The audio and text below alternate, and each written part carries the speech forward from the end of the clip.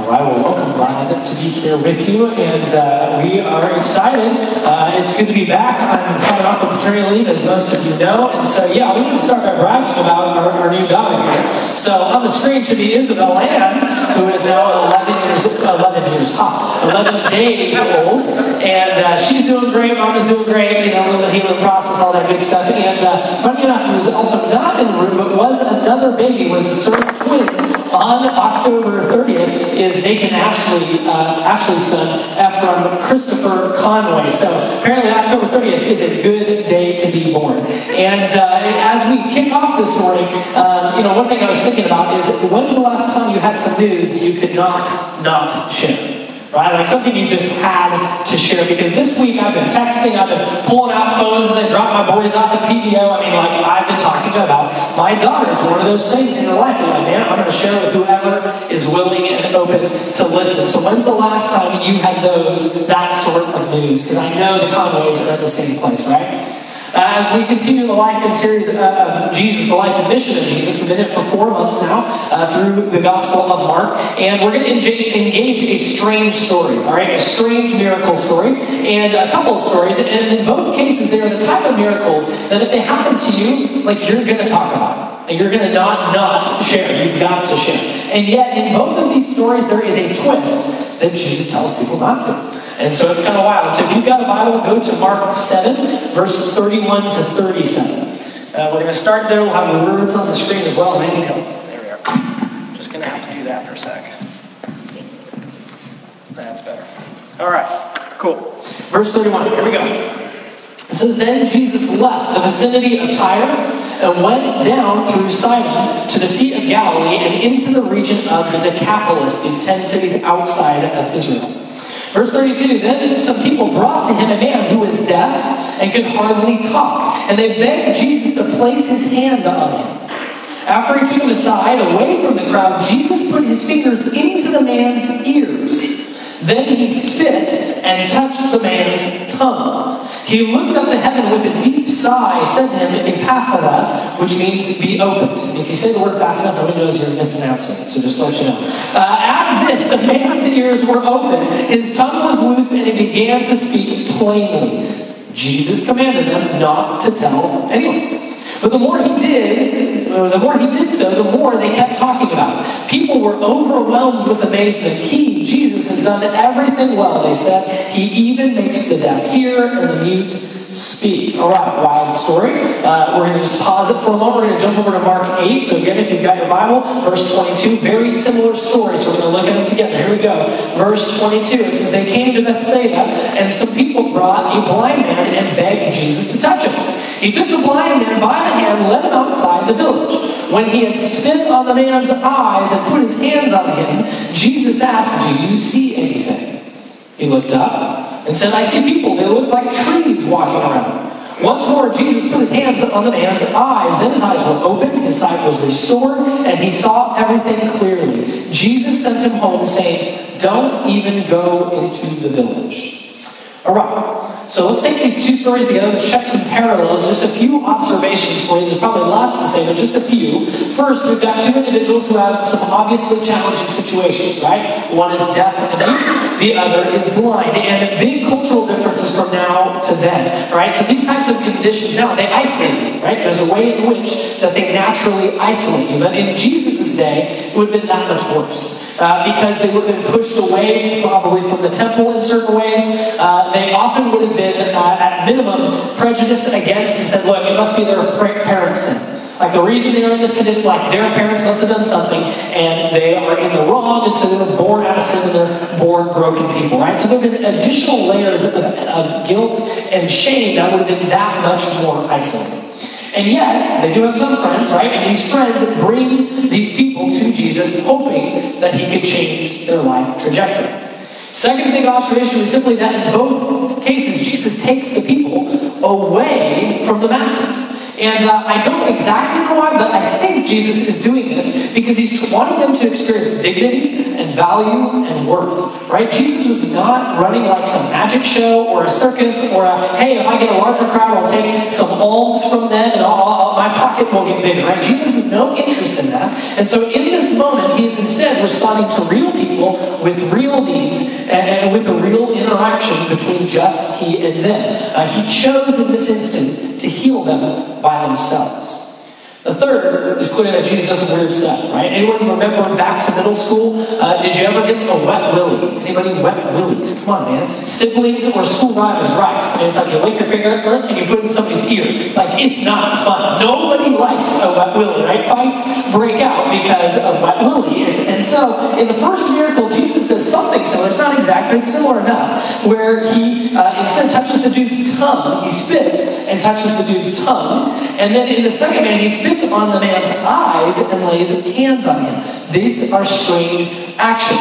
And I'm not going to attempt to figure out why Jesus chose to do this. I don't know. But if you remember, you've been with us in this series for a while, you know that we've seen Jesus speak and calm the Sea of Galilee.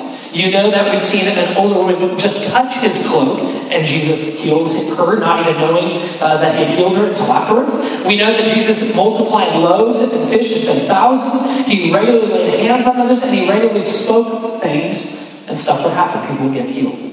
So I don't know why Jesus did this. He had immense power without the wet willy technique, okay? But Jesus uses it anyways.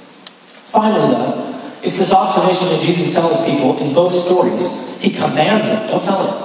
Like, don't tell anyone about me. And in the second story, he even says, don't even go into that village. Some of the earliest manuscripts have, don't tell the village. So either way, Jesus is commanding you not to do anything. And I think this is really fascinating. And it's not the only instances that this happens. Look at the story right after, in chapter 8, verse 27. Jesus and his disciples went on to the villages around Caesarea Philippi. On the way, he asked them, who do people say I am? They replied, some say John the Baptist, others say Elijah, and still others one of the prophets. But what about you? He asked. Who do you say? And Peter answered, the Messiah. Jesus warned them not to tell anyone about him.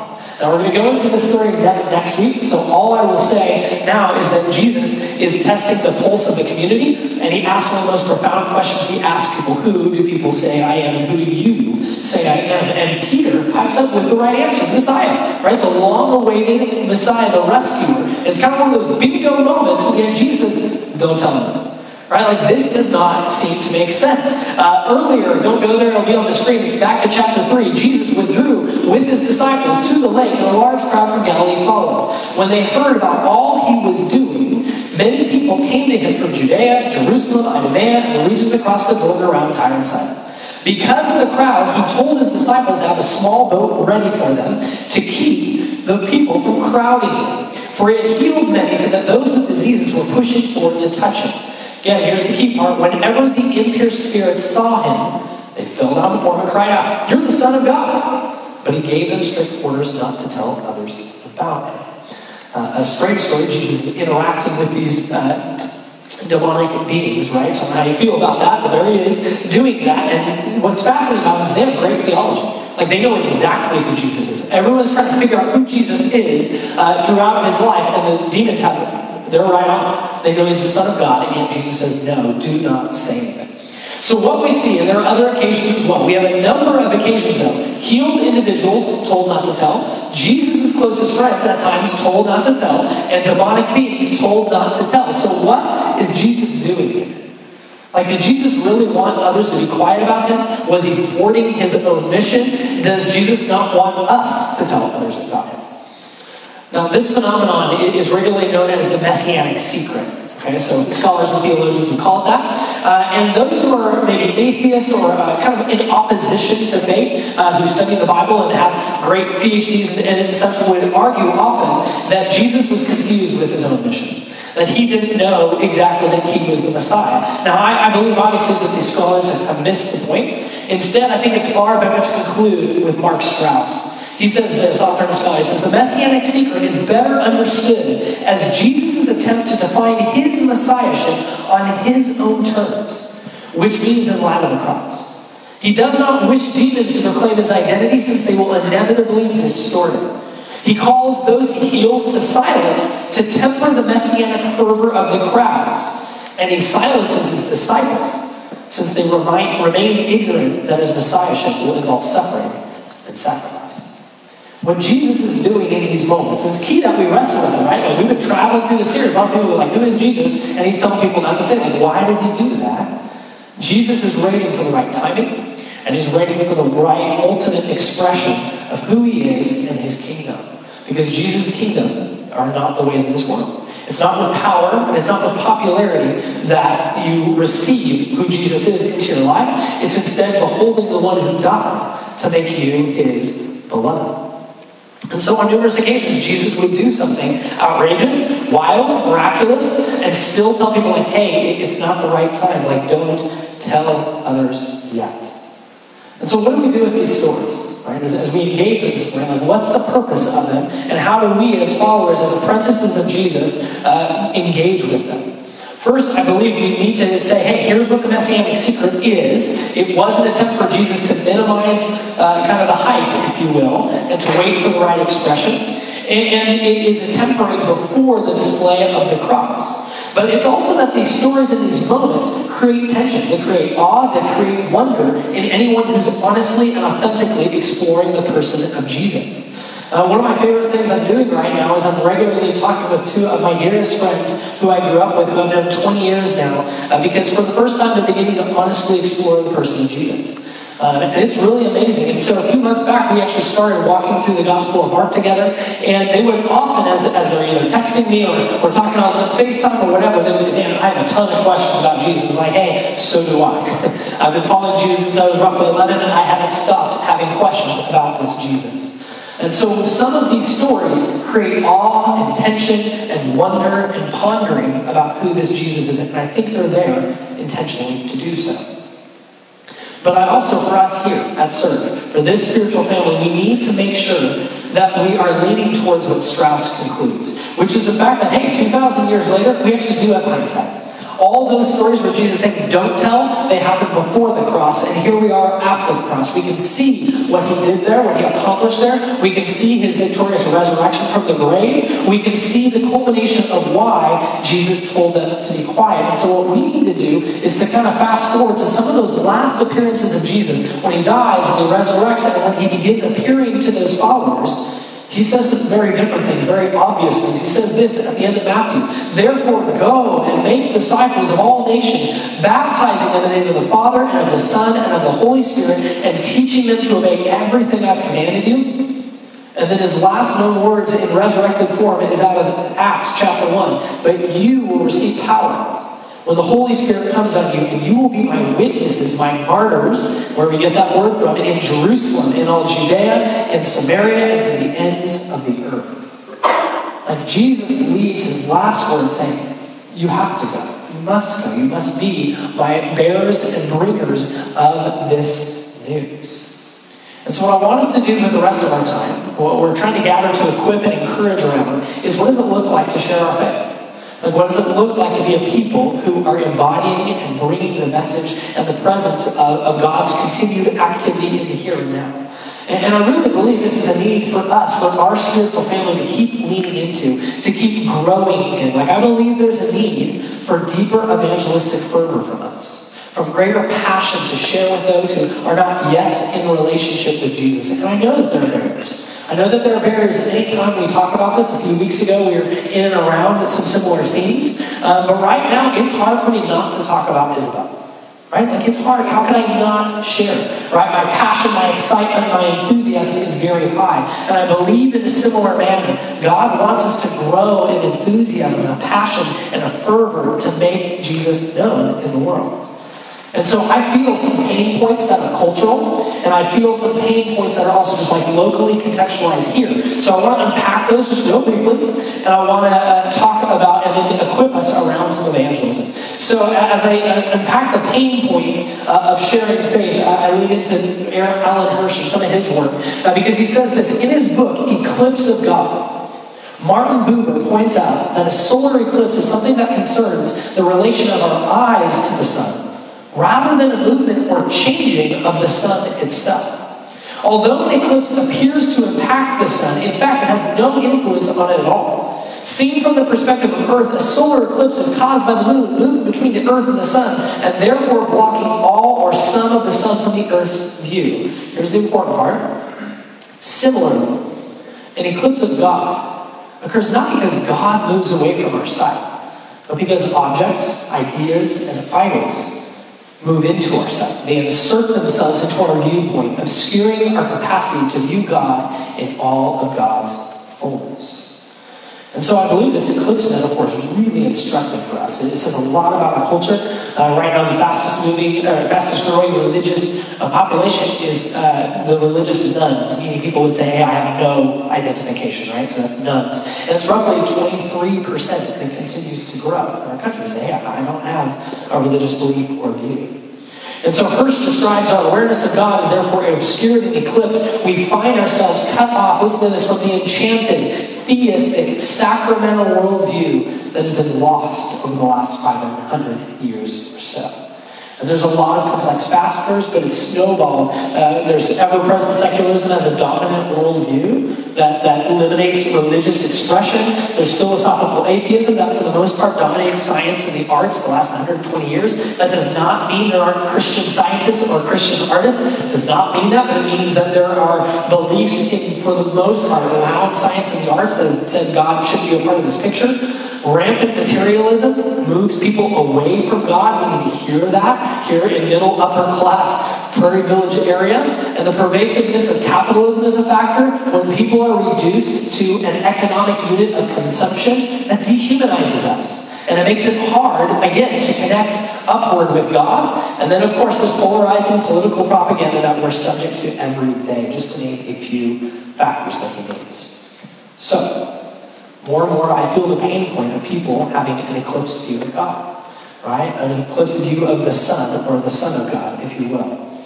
And so I believe there's a deep need in our midst to have men and women of faith who are saying, I'm willing to share my faith. I'm willing to proclaim that God is active, that he is not distant, that Jesus and his kingdom is breaking onto this earth, and that I get to be a part of that, and that you can too, that you're invited to participate with God. And to make sure all that wasn't too heady and up there, I'd rather you think of your neighborhood, your work environment, your family and friend networks. Don't you have friends who are not yet in relationship with Jesus? And so at the least, I would hope that we'd have just simple pain point around, man, like I would love to see new people come into the faith and the family of God. And so God wants to use us as a part of that plan to go and proclaim him. And so that's some of it. So here's what I'd like to be able to do. But the final few moments here is to equip some around us. What does evangelism look like? I know there are these deep barriers, but let's keep leaning into this Acts 1:8. What does our Jerusalem, our Judea, our Samaria, our ends of the earth look like? And so a few weeks back, I just summarized real fast here. We have been talking about what it means to be a blessing to others, right? If you've been around Serve, you know this mnemonic device, blessing, simply to do that well, to bless others around us. And then we introduced something new called Identify and Gospel. And simply, it's that we begin to work through our hurts and struggles. And as we get honest with those, we share those hurts and struggles, and then also share good news of Jesus amidst them. And so the first step, if we're really going to grow in some evangelistic fervor, is the blessing activity of beginning in prayer. Like my hope is that we would all have real, authentic relationships that we are at least weekly praying for. Right? Asking God to move, asking God to open awareness to Jesus, and we should long to see that happen. And so the first work is going upward, saying, God, would you show yourself, would you reveal yourself to my friends and family and others that I care about? There have been years and years of prayers that I have been praying on certain people's behalf, and I'll tell you, there are ups and downs in that prayer journey. There are times where I'm just going, I'm done praying for that person, right? And so I'm not saying this from some distant place. I'm saying it from a very real, I've been praying for some people, and I've given up praying for some people, and I'm fighting back for that. So if you've never done this, I would want you to start here. Grow your heart for people from God by sitting with the Lord and by praying regularly. And if you are already here, keep pressing. Don't give up. Like, keep praying on behalf of that person. You're participating with God, and your heart is becoming more like His for those who don't know Him. As we identify and as we gospel, we are not pretending like we have everything together. And so that's key, is that we would share out of the struggles, because it's more compelling. Your struggles will actually be the bridge to people who maybe aren't sure about God or about faith or about Jesus. And so in doing that, it's more realistic. It's more, I can relate to that struggle of challenges at work or frustrations in a home life or whatever it is, right? So those struggles are real, and then we're learning to share, here's how Jesus is giving me hope along that struggle. So you don't have to be arrived to share in that way. Now, what I'd like to add onto that, since that was a summary of a few weeks ago, since some of us weren't here, but the new stuff is, I also believe that we need deeper gospel imagination. So I want to give you two of those today, all right? What does it look like to have deeper gospel imagination? Because that will help us and it will help others ponder the good news of Jesus. Many of us have heard this storyline, all right? Here's the basic storyline. God's created everything. He's perfect, He's holy, He's good, He created everything good, and yet we fall, right? We are sinful, we are separated, we are broken. Jesus came into the world to rescue and to save us and to bring us back into a relationship with Him. And finally, when you come to a relationship with Jesus, it's not just like a ticket to heaven, it's actually an invitation to participate in the new creation, right? To begin working to restore all things, to do that with God and with each other. And all of this is very good and true. And this is a crucial starting point for the gospel. We are in need of this deep forgiveness from Jesus and a relationship with God. However, oftentimes it's the only story we've ever been equipped to tell. And the reality is many people are not in a relationship with Jesus, like, I don't care about that. Like, I don't care. That whole thing, I don't care. And especially if we start from a place, you're a sinner and you need forgiveness from Jesus, it's not usually very compelling, is it? So it still might be very true. And yet, I believe one of our challenges, and again, Hirsch kind of helps to unearth, is we're still sharing a gospel storyline that goes back about 500 years ago. Okay? So Martin Luther, here's this old dude. Looks like an old dude picture, right? It's perfect. It's awesome, right? This guy is old, right? But he's so influential, right? I mean, we're in this room identifying as Protestant Christians. In large part, because of some of what God did in and through Martin Luther. Now, here's the thing that you may or may not know about him. Martin Luther, prior to how the Reformation got started anyways, Martin Luther was having panic attacks. And he was having panic attacks because, he only had 55 Instagram followers, and he was looking at, like, the kitchen layouts on social media and was, like, really bumming on the fact that he can't afford backsplash, right? And so that's why he's having panic attacks. Okay, clearly not. He was having panic attacks. Because he was so aware of how holy God was and so aware of his own sin. Like, he was literally having panic attacks because he couldn't imagine if this God was actually true and real and good like he believed he was. How could Martin Luther ever have friendship with God? Like, how would God ever allow that? And it was literally producing panic attacks. Think about in Kansas City, how many people do you think are having panic attacks right now because God is so holy and they're broken and separated from Him? How many people in our city, in Prairie Village, are literally having panic attacks? Like, what, 5 people? I don't know, but it's not many. Right? There might be some, but it's not many. Here's the thing. In the Western Church, we've been mostly equipped around trying to make people feel bad for their sin. And it's not very effective. Like it was in Martin Luther's day. Why? Because most people had a beginning belief. Of course there's a God.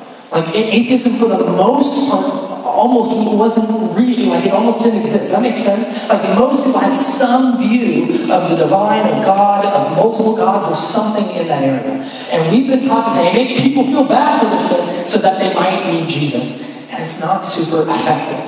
And it's not even our job. Like Jesus actually says in John 16, you can check it out another time, he says, it's the role of the Holy Spirit to convict people of their sin. It's not our job. So, what does that mean? Does it mean you don't say apart from Jesus you can't have a relationship with God? No, we're not trying to cover that up. We believe that God has come to rescue us. It's instead that we need to realize that the gospel has dimensions to it. It has multiple dimensions. And so I want to grow our imagination just for a minute with 2 of those dimensions so that we can chew on them, ponder them, and help others experience them. And the first is spiritual extended family. We talk about this all the time around here.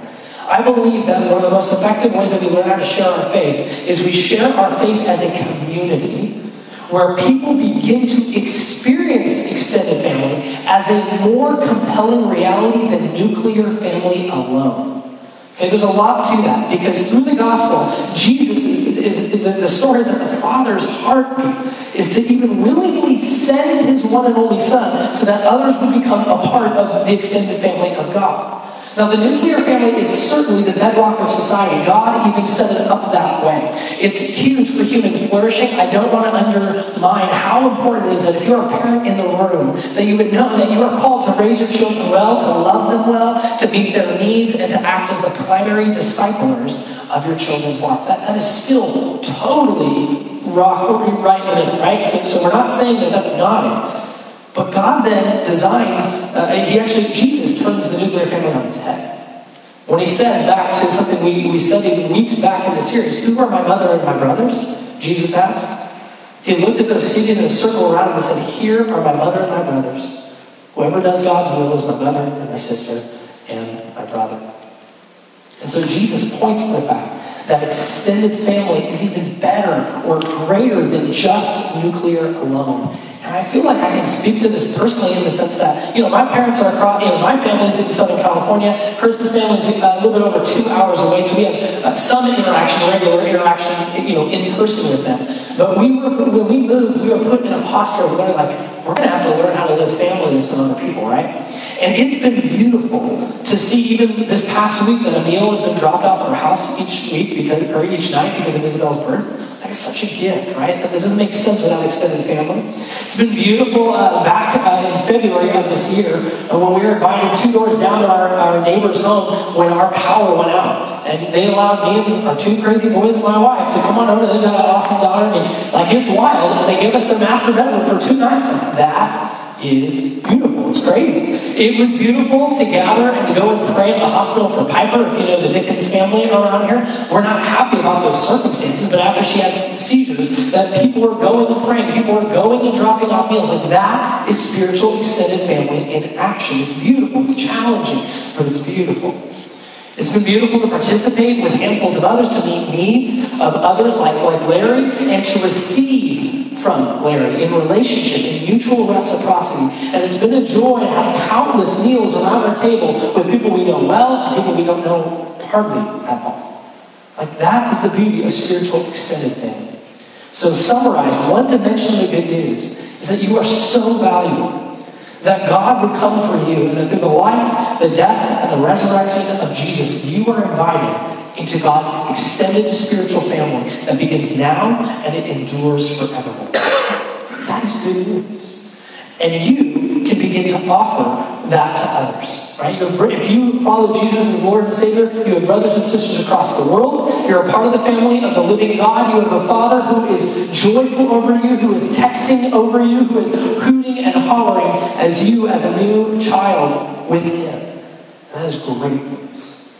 And spiritual extended family isn't something you offer somebody else. You allow for others to taste and see what that might look like, to actually try to live alongside others, as messy and broken as it can be at times. To experience it. And then you're going to have opportunities to share what it looks like to follow Jesus amidst those experiences. So that's one dimension. Another, as we imagine together, our last one for the morning, the gospel brings the deepest satisfaction and contentment for this life and the one to come.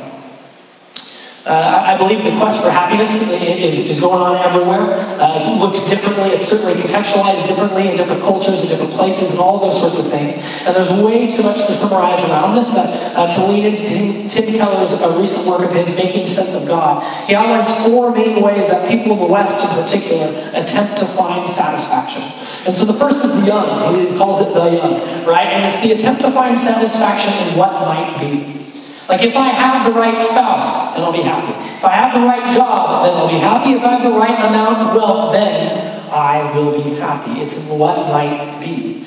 And so the pursuits of jobs and family and sex and so on become the distractions for oftentimes for not dealing with our own discontentment, with our own loneliness and hurt and pains and different things. And so it's a strategy of busyness to cover up the discouragement.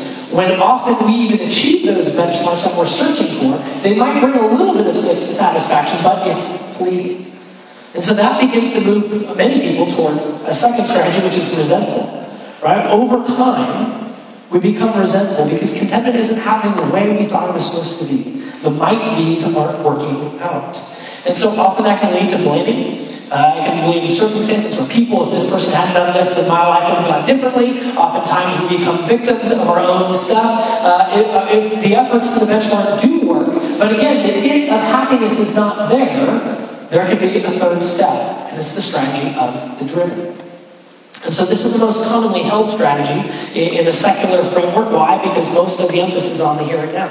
Right? It's all about here and now. And so the driven achieve what they're hoping for. They're often the most productive in society in all kinds of ways. And yet once more the satisfaction is fleeting, meaning can often be missing. And so then it becomes a shift to the better or the more.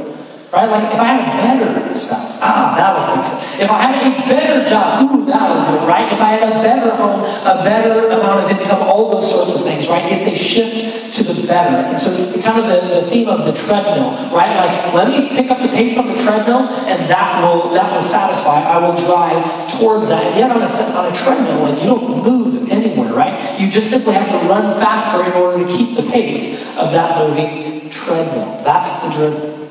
And oftentimes it leads to exhaustion, or overwhelming, or burnout. And so finally, the fourth strategy, or the outcome, is despair. Right? And this is where you finally begin to say, you know what, I'm no longer going to blame others. There must be something wrong with me. Right? And that's a ton of shame. I haven't done well enough. I haven't attracted the right spouse enough. I haven't been able to reach my career aspirations. Like, what's wrong with me? Does that make sense? And so what does the gospel have to say to all of this?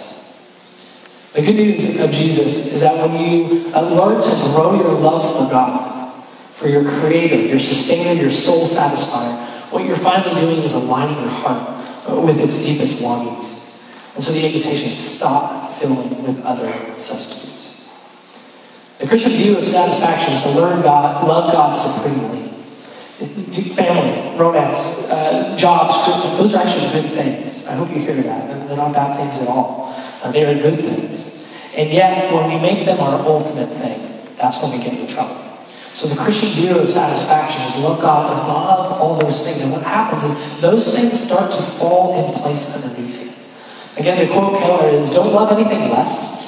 Instead, learn to love God more. And you'll love other things with far more satisfaction. You won't overprotect them. You won't over-expect things from them. You won't be constantly furious with them for not being what you hoped for. Don't stifle, this is the quote here, don't stifle passionate love for anything. Rather, redirect your greatest love towards God by loving Him with your whole heart and loving Him for Himself, not just what He can give you. And then and only then does contentment start. Like some of us are struggling with contentment. And my encouragement is identify that. Identify where the discontentment is coming from, like what that is, and gospel yourself. Right? Bring to bear amidst that discontentment what you think God actually speaks over you and what you think God wants to do in you and through you. Begin to share that with someone. Here's where I'm frustrated, here's where I'm lacking, here's where I'm annoyed, here's where I'm dismayed, here's where I'm bothered right now. But here's what Jesus is showing me. He's showing me that He's taking me on a journey to love Him more deeply, and slowly I'm finding more satisfaction in Him and God alone, rather than in the circumstances. That's where we get kind of flipped upside down. So instead, I'm learning to root myself in the unending love and grace and mercy of an all-encompassing relationship where my restless soul is beginning to find rest in God alone. This is good news. So serve. My hope is that you lean in here with me. And the challenge this week is this. It's simple. Pray and ask God every day this week. Would you join me? Ask every day for a non-cheesy, non-forced, but intentional opportunity to verbally share the gospel with somebody. Would you ask Him with me every day this week?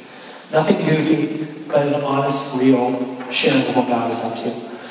These two, by the way, dimensions of the gospel, they are just two of dozens of dimensions of the gospel. That's where we need our imagination to be increased and for us to learn how to share and embody the good news of Jesus together with others where we live, work, play, and learn.